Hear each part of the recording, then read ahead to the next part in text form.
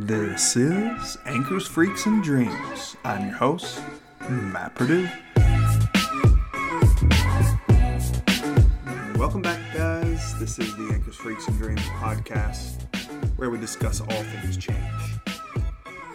This episode is going to deal with meaning, purpose, how it fits into Anchors, Freaks, and Dreams, or our lives, or the change process. Now, I'll be honest, I didn't publish an episode on Thursday because I intended to do this one, but it got so cumbersome and complicated that I couldn't even finish it. And then I tried to record it on Friday, and it got really long. So what I'm going to do is I'm going to have a two-part series on meaning. And fair enough, meaning is one of the deepest parts of our lives. And if you're new to Anchors, Freaks, and Dreams, then let me just explain that Anchors, Freaks, and Dreams they're just symbols of different strata, layers of our life. Where there's the anchors, it's the more superficial things that we can get a hold of, that we can see, the nuts and the bolts, the X's and the O's of our life. And then there's the freaks, and that's the things that make us feel special. And why?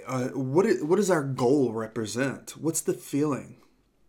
That's deeper, and it's sometimes it's visceral, the meaning that it comes from our very core, and it's intense. That's the big one. And then there's the dreams, and that's the kind of the big picture, the meta narrative, if you will, the identity, the deep parts of us that sometimes are unexplainable, the subconscious or the unconscious, why we do what we do.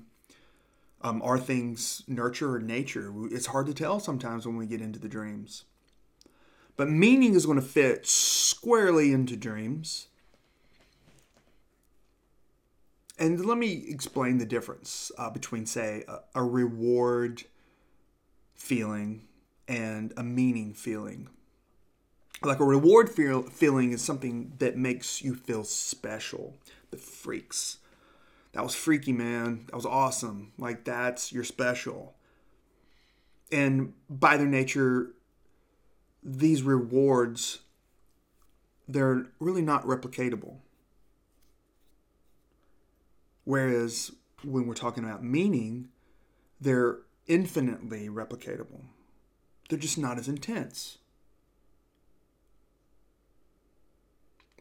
A goal with a special meaning that's freaky, that will narrow my focus and cause me to create. It'll cause me and pull me towards action. And if there's an intense, it's almost a euphoric or happy or pleasurable or joyful feeling that comes from attainment of the goal. And if I feel like I'm on path, then it will sustain me through the process. Whereas the meaning, the purpose, if I'm attaching it appropriately, then I don't get that intense feeling, but I do get a deep sense of satisfaction or contentment. But it can be that way forever. Whereas if you get a reward, it kind of goes away. But if you get attached something to meaning, it never goes away. As long as it's meaningful, it never goes away. Now, an example would be like the first time in my life where I ever there was a reward that I was working towards that was powerful, was pulling me towards it, was third grade. Now, I mentioned before, like in ninth grade, I went from basketball to wrestling in one moment, and I had such a freaky experience. But again, that experience was not replicatable, and that's why I remember it so clearly. And that's why it was so powerful.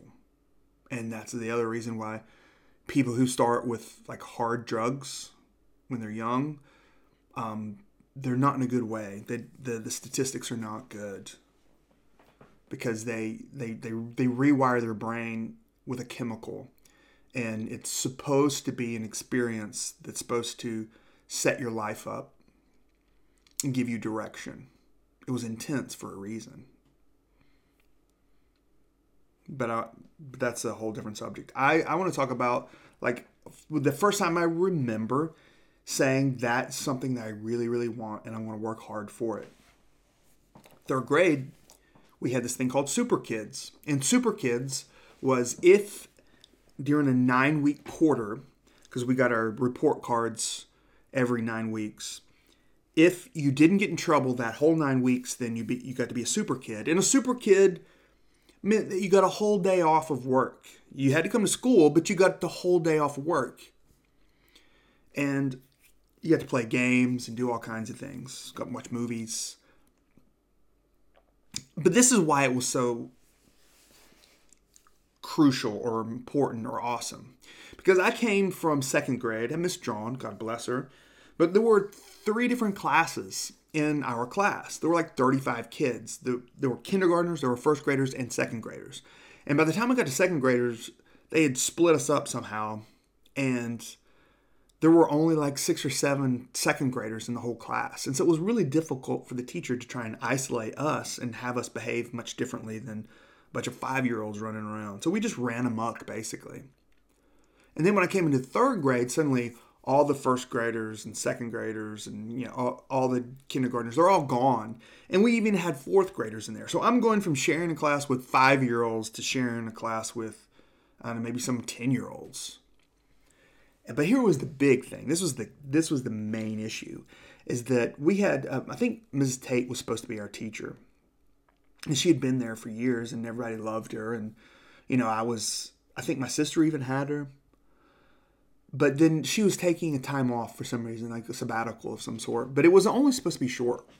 And so it was a last minute thing too. And so the school was desperately trying to get a teacher. And they came up with Miss McGraw. And Miss McGraw, again, bless her, she had never taught in her life. But I think back in the day when she was in school, she got her degree and her credential. Like, I don't know if it was up to date, honestly. But the thing is that she'd never actually had any experience teaching. And she was not young. She was like in her 50s, maybe 60s. But at this point, I don't really recall. And so when she came in, she was only supposed to be there a few weeks, maybe a couple months. But she ended up teaching the whole year. And Miss Laws was the assistant teacher.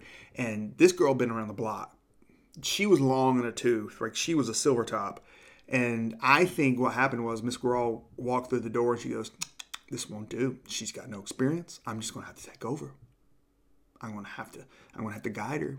And I really think that this was like Miss Laws, her one opportunity to be a teacher. She had been a substitute teacher her whole life. And she was like pushing retirement age. And this was her opportunity. And so we just got this really strict rules. It was, when I say she was old school, this is like Little House on the Prairie, church building / school building / wooden desk / teacher walks around with a ruler and pops you in the side of the neck or your wrist if you speak. And we had this elaborate system of penalties. And everybody had their name on this board, and then there was a little, like, manila envelope, half envelope, like a pocket, like a pouch, a little kangaroo pouch below it. And then at the very bottom, there was one pouch that was full of these little black marks. And the black marks were like black construction paper cut into strips, like, I don't know, 1x4 maybe. And if you got in trouble, then you had to go up and put a black mark in your pouch. But here's the deal. Like, I went from running amok to suddenly the rule was you had to sit at your desk all day long and you couldn't talk. You couldn't even talk. You had to keep your mouth shut the whole time. And, I don't like to complain, but I was clinically ADHD, and this came from the 70s. If I had red dye number 5, then I went into the stratosphere. And I would act crazy and my eyes would twitch around. It was interesting. It's not like this day and age. Come on, man. They give Ritalin and Adderall to anybody. You come off the street and you're like, man, I can't focus. Script. This was old school, real ADHD. And so it was just difficult for me to pay attention. And I remember I saw, like, later, I was looking back through the little book, that you keep of all your little childhood experiences, and I found the report card from third grade, and written in there, Miss McGraw had written, Matt looks out the window, stares out the window a lot. Yeah, I remember staring out the window as much as possible. So, back to the point, Super Kid. So this is a big deal. I would average 1 to 2, maybe 3 black marks a week. And if you had got, I think 4 or 5, then you got detention or you had to take a note home to your parents. I don't know if that ever happened. It probably did. But I've realized that after the first couple times that this Super Kid was a big deal. And I was jealous of these other kids that were getting Super Kid. And I think that third quarter, I went like 2 weeks and I didn't get a black mark the whole time. And I realized after those 2 weeks, like, wait a minute, I might be able to pull this one off. And so this is the example. This is my goal, my reward. This was freaky. Super Kid, man, that's freaky. And I started trying. And so I was intentionally not just trying to whisper when the teacher wasn't looking, but I was trying not to do anything. And my friends would be like, psst, and I would be like, I wouldn't anyone look up because I thought if I look up to see what they say to me, the teacher's going to think that I'm talking, even though I wasn't. And I don't want to risk it. So I would just look down and shake my head like, no, you're going to have to talk to me later. And so I dug in and put all the effort that I could into it. And week 3, week 4, week 5, week 6, week 7, it's week 8, and you know what's coming. My table at lunch gets in trouble for some shenanigan. And the teachers, Miss Laws is all mad at us. You, next to the door, go up and put a black mark in. You even other teachers at the table were saying how loud you were. We were an embarrassment. And oh man, my heart sank. And I was walking up there and I started to cry. And Miss Laws looked up and saw me, and I think she realized that I had gone this whole quarter without getting a black mark, and I just blew it. And she grabs me, pulls me down and hugs me, and says, don't put a black mark in there. I know how hard you've tried. And to this day, I'm grateful to Miss Laws. And I think the next week that I got busted for something again, and Miss McGraw let me off. So, props to both of them if they're living. They made me a Super Kid, even though it wasn't legitimate. And, okay, so the Super Kid we got off, but we got to, play games when we were off. I was over there playing Clue while everybody else was doing grammar. And, of course, me and Michael Hamby, we were, whispering really loud, Colonel Mustard with the lead pipe. And then, they were all the fourth graders shh. Oh, man, that was the best shh ever. And then, I go over to the table with the tape player and the little workbook. So you learn about the culture of India. How sharks don't have to keep swimming all the time, or the dinosaurs died out 65 million years ago. Something like that. I love those, the animal books or tapes. Then it got ramped up. We got to go watch a movie in the library. And there were probably 5 or 6 or 7 of us super kids that made it. And, it was on one of the only TV in the school. It was sitting on some little rolling 2-rack system. And the big 27-inch tube TV that had to be strapped down with a nylon strap and a winch just so it wouldn't fall off and kill some kid. And then in the middle tier, there was a VCR. And we're talking 2001 Space Odyssey style, where the cartridge would come up out of the top and you put the VHS in and press it down. I mean, this is, they probably bought that thing. This was, I think, 83 maybe. But they probably bought it in the late 70s. So it was one of the first VCRs. Anyway, we got to watch probably Fraggle Rock. Or if we were lucky, The Man from Snowy River. And then we got to go to the gym. It was open playtime. And I was excited about this, man. Because I had some energy to burn off. Well, then I got in there and I realized, this isn't quite as great as I thought. Because it's not the whole class in there. And, for lack of a better word, the other super kids aren't the sporty kind. Know what I'm saying? They wear a denim jacket all day long. When we played dodgeball, they would all, massed together in the back corner, just hoping not to get hit. And if somebody decided to have a little fun, they would wing, a ball into the whole group. And they would split apart like a school of sardines with a swordfish coming through.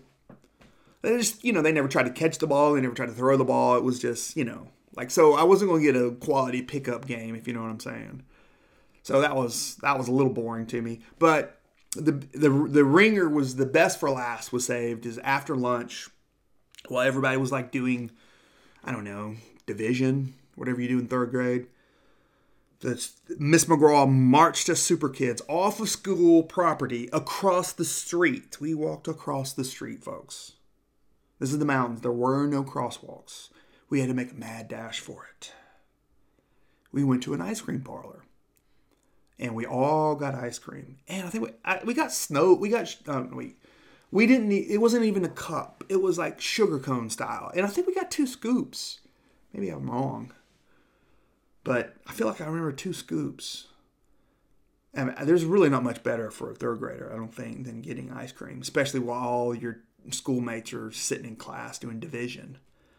And then to top it off, on the way back, there was a gas station right beside the school grounds. And Miss McGraw gave us all $1. And we got to go in the gas station and buy whatever we wanted to with $1. And of course, we wanted to stretch that out. So we got an ample, pirate treasure to bring back. Put all the booty in our pockets and save it for when we got back to class and dump it out on the table and make a racket opening wrappers. Your buddy's going, "Psst, Matt, yo, is that great Bubblicious? Man, give me a piece." And I'm like, "I can't. You're not a super kid. That would be wrong. Teacher wouldn't let me. You're not as good as me." So there's an example of my first reward that I went for. And it was an intense feeling of euphoria. And obviously it's like 40 years later and I'm still remembering it. It was legitimate. But as it goes with most things that are rewards and goals, when you achieve it, then it loses its effect. And what you may have thought was part of your life is not really part of your life. I.e., little Maddie got 4 black marks the next week. I'd had enough. I threw off restraint. I wasn't going to be hemmed in by your rules. Yeah, so no, I wasn't a super kid the next semester or next quarter. But the difference between that is the power is fleeting. Like I couldn't play Clue and watch Fraggle Rock and get ice cream and candy. It would be good the next day, but it wouldn't like rewire my brain like it did that one time. The power is gone. I mean, obviously, after every week, every kid looks forward to Friday. But you're not going to remember every Friday the rest of your life. You're going to remember like Christmas and Super Kid. And that's what makes it special. But meaning is something that is sustainable, that can sustain you. And it can do it just perpetually. Because the reward is related to something special. Either you work for it and you win, you beat other people, you're special, or you get a revelation and you realize you are special. But when you get a revelation of being special, that doesn't, the power of that feeling doesn't last. You just remember it happening. And then effectively it can rewire your brain towards acting and behaving in a different manner.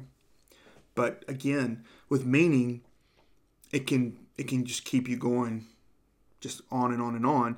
And so this is, I need to make this point. Meaning is anything that you're causing something that's greater than yourself to move towards something good or move away from something bad. That's what I think of as meaning.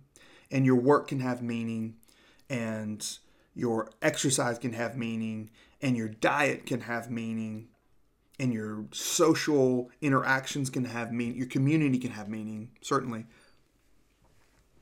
And it does, and when I say meta-narrative, it doesn't have to mean the universal meaning of life. Like, if that's difficult, man. If you try to attach the meaning of life to something that you do, then you're going to run into trouble fast. First of all, what's the meaning of life? If you went out like Family Feud style and asked 100 people, hey, what's the meaning of life? What do you think the meaning of life is? You're going to get a ton of weird stuff. Maybe like you get 25 points for love, 15 for, I don't know, peace or unity. But most of the time people are going to say, well, I think, and then they're just going to monologue about what they think is important. But even if it's love, then what does that mean? Like, you just sit around feeling affection for other people? Peace, okay, well, or we're not hitting each other, knocking each other's teeth out?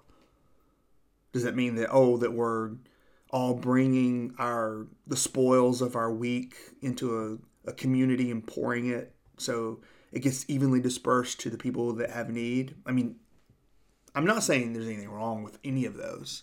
I'm just saying that, well, if anybody could say, well, prove to me that's the meaning of life, you could not do it. And that, in essence, makes it difficult. But everybody has maybe their own idea of what's super valuable and super important. But here's an example of how it's difficult to try and take the greatest meaning of all, and then we're going to use that as our motivation for accomplishing a life change. Because I remember, I don't know if I was in college or just out, but some girl was talking about poetry and how she was and you realize she was gifted by God to write poetry, and how she was, I don't know, honoring God with her poetry. And I was just like, what are you talking about? Like, I've read your stuff. Like, half of it's not even about God. Like, how are you honoring God? And that's like not the most valuable thing you can be doing. And here's the reason, is because I'm like, we need to get people saved. And it wasn't like I came from a hellfire and brimstone family. Actually, just the opposite. My mom kind of grew up in it and was very dysfunctional, and she tried to spare my sister and I from having a really warped idea of the Father God. And my dad, I think, he grew up a Mealy Methodist. Like, do they even believe in hell? But what I'd heard stories of people that died and they went to heaven, and they saw Jesus, and Jesus was like, hey man, it's not your time yet. You got to go back. And they're like, whoa, what'd you see in heaven? Oh, I saw angels. They were big and beautiful and they had wings. There were streets of gold. There were literally streets of gold. I saw a sea and it was like crystal. It was like glass. There were music in the air. There was flowers everywhere. The smells were great.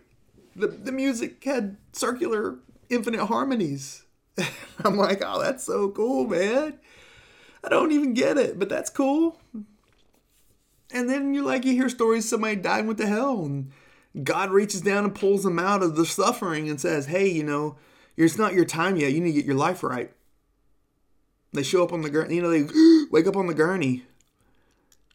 And you're like, hell, well, so what was hell like? And they're like, well, I was swimming in a cauldron of liquid, hot, boiling magma. And my whole flesh was on fire the whole time. It's like, yeah, my eyes would burn out of their sockets and then regrow and just burn again. It's not funny. I mean, yeah, apparently it is. But it's funny because I'm trying to get across my point of why I was indignant with this girl talking about poetry. Like, when people talk about heaven, it sounds like Epcot, or I'm hiking Cinque Terre or New Zealand or something cool. That's really awesome, man. I just had a pastry and next to the Eiffel Tower. That's an experience. But I've been burned before. And I wouldn't trade any experience for being burned again. And then my whole flesh, and it's like eternity. I mean, I'm thinking Like there's no contrast. Like 0 is absolute worst and 100 is absolute good. Well, let's say if hell's 0.1 and heaven's 99.9, well, my experience now ain't 50. My experience is 99. And I'm not saying that's the difference between God and the devil. I'm not saying that at all. I'm just saying when people talk about heaven and they talk about hell, I can relate with the pain of hell. And I can't even imagine, I can imagine something being good, but I'm not going to trade somebody, kicking my kneecap so I can go to a steak restaurant. Pain is much more palatable. And so I'm thinking the meaning of life is to get people saved, to keep them out of hell. And if I try to attach that to something else that I want to accomplish, I'm going to run into trouble fast. If I felt like there were people that they're slaves, this child, human trafficking, or maybe there are starving people in famine, the mortality rate of the children is really high. How do I give my life so to ease their suffering? That would be one. That's intense, man. That's a deep, all-encompassing narrative. And for me to say that I've got to attach my goal to that, then it's going to be disingenuous really, really fast. I'm going to be lying to myself really, really fast. And of all things that you shouldn't do is lie to yourself. Honestly, just under suicide and sadism and drug addiction would be lie to yourself. It's just, if you want to ruin your life, you just start lying to yourself. And you basically become worthless. But anyway, I'm getting off track here. All you need is the meaning to be palatable to you, meaning that it's you identify with it. So, okay, let me give you an example. Let me give you a few examples. Steve Miller Band had a hit back in, I don't know if it was a hit, but it was on their best hits, album that I had. It's called Dance, Dance, Dance. And then obviously, if you're over 45 or 50, you probably know who Steve Miller Band is. They had a lot of hits back in the late 70s, early 80s. What was the one? Oh, The Joker. I was not allowed to sing that because he claimed to be a smoker, a toker, and a sinner. All in the same sentence, so I couldn't sing that one. But they had another song called Dance, Dance, Dance. And the start of the song, the song's just about him going out with his wife, maybe his girlfriend, and dancing and, having fun. This isn't like, club dancing. This is like a hoedown or a bluegrass, everybody's dancing around with fiddles. But he starts the song out with, I'm a hardworking man, I'm a son of a gun, I've been working all week in this noonday sun. The wood's in the kitchen, the cow's in the barn, I'm all cleaned up and my chores are all done. And then he goes on about, going out dancing with his girl and her pretty dress and all that. He started with, I'm a hardworking man. That's meaning. I was a wrestler, right? I've already made that known. And wrestling is classically kind of a blue-collar type of activity. And so if you watch like the national tournament and the commentators are talking about the next two wrestlers that are, the finals, it's the 149-pound weight class. And then they start to talk about the individual wrestlers and they say where they're from and what they've done in their life and their families.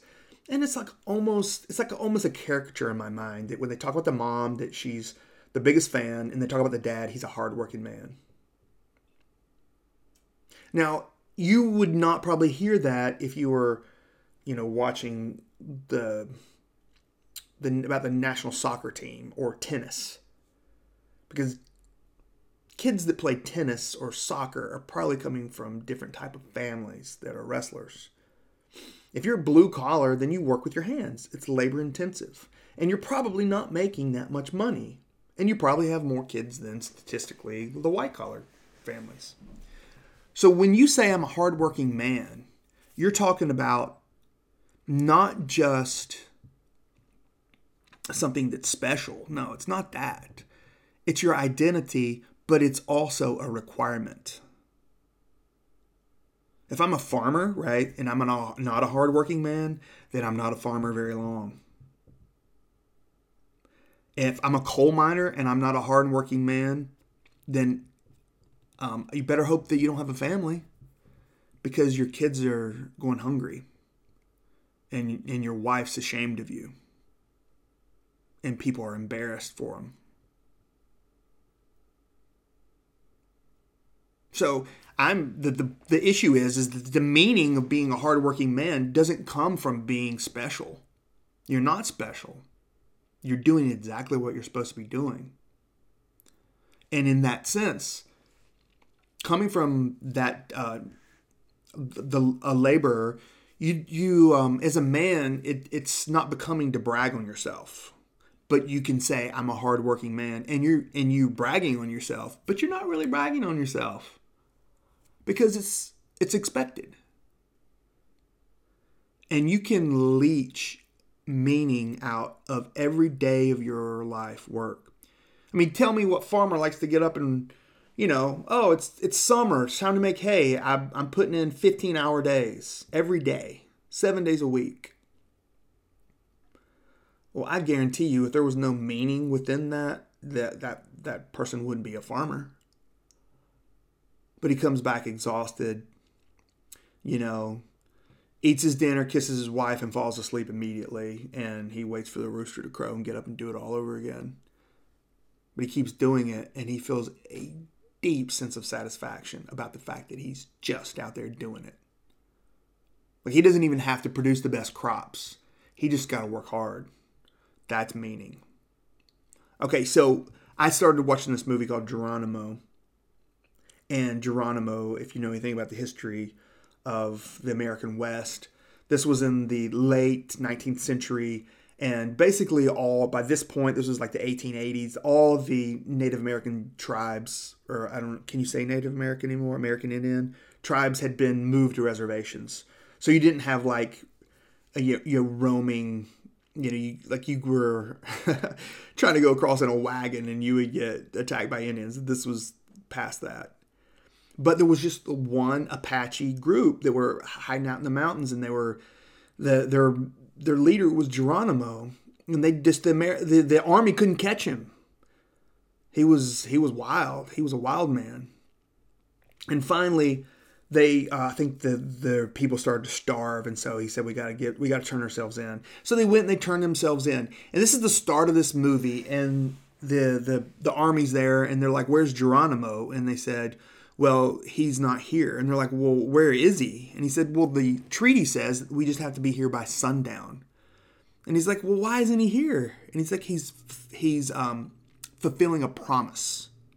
And then the scene pans over, and you see Geronimo, and he's riding bareback on the horse, and there's this kid that's holding on to his waist behind him, and they're chasing this small herd of wild Mustangs, and he lassos this beautiful white Mustang, and they rein it up, and he jumps off, and he totally, I don't know what you call this, he pancakes the horse. It's like if you've ever watched a rodeo and they lasso one of those little calves or the younger bulls, and they grab them and they twist their head around and pancake them to the ground and then tie their feet, whatever that's called. He did this to the horse. I guess this was before, animal rights, animals had any rights, but he basically pancaked this horse down and then put a bridle on it and then broke it. And then he did all that, right? Man of men. And he says to the kid, "This is your horse. You know what this means?" And the boy looks at him and he goes, "That means you're a man now. You must behave like a man. You must." And he starts giving him all these instructions about a manhood. He says, "You are Apache. You are a man. You will do this. You will do that. You will do this. You will do that." And he's just basically breaking out his responsibilities.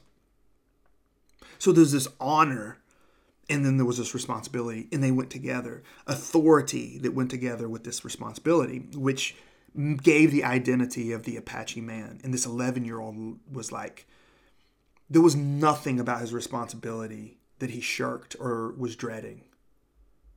All the suffering and pain and risk that he would have to do as a man of the Apache. He was totally looking forward to it because this had meaning to him.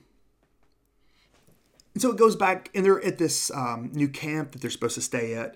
And the captain of the army says, okay, take their horses. And Geronimo is like, whoa, those are our horses. You can't take them.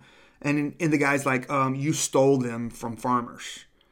And Geronimo's like, well, how will we live? How will we survive? How will we eat? And he goes, you won't need to hunt. The American government will provide everything for you. You will have no more need of horses. Well, that was... Okay, understand that that's not acceptable to Geronimo, because part of his identity was, I'm a wild, powerful man with a horse. And the horse is like an extension of the Apache. You can't take away our horses. And ultimately, what you've seen on a lot of Indian reservations is that they have the highest and the worst, I guess you would say, statistics for drug addiction, alcoholism, metabolic diseases, domestic violence. Now, this isn't anything about Native Americans or American Indians. This is about reservations. And if you have something where your freedom is restricted, but you don't have to go out and work, then the men fall apart. Okay? If you took away the maternal responsibility of a woman, then the women fall apart. This is meaning, and you can extract it. It does not go away. As long as you have the opportunity to pull meaning from it, then you can. It makes you come alive.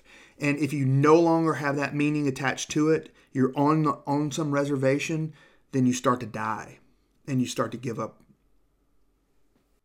All right, guys, this has been about 35 minutes so far, so I'm going to go ahead and save the rest for Thursday. This has been part 1 of Meaning, and Thursday will be part 2. This has been Anchors, Freaks, and Dreams. I'll catch you on the next one.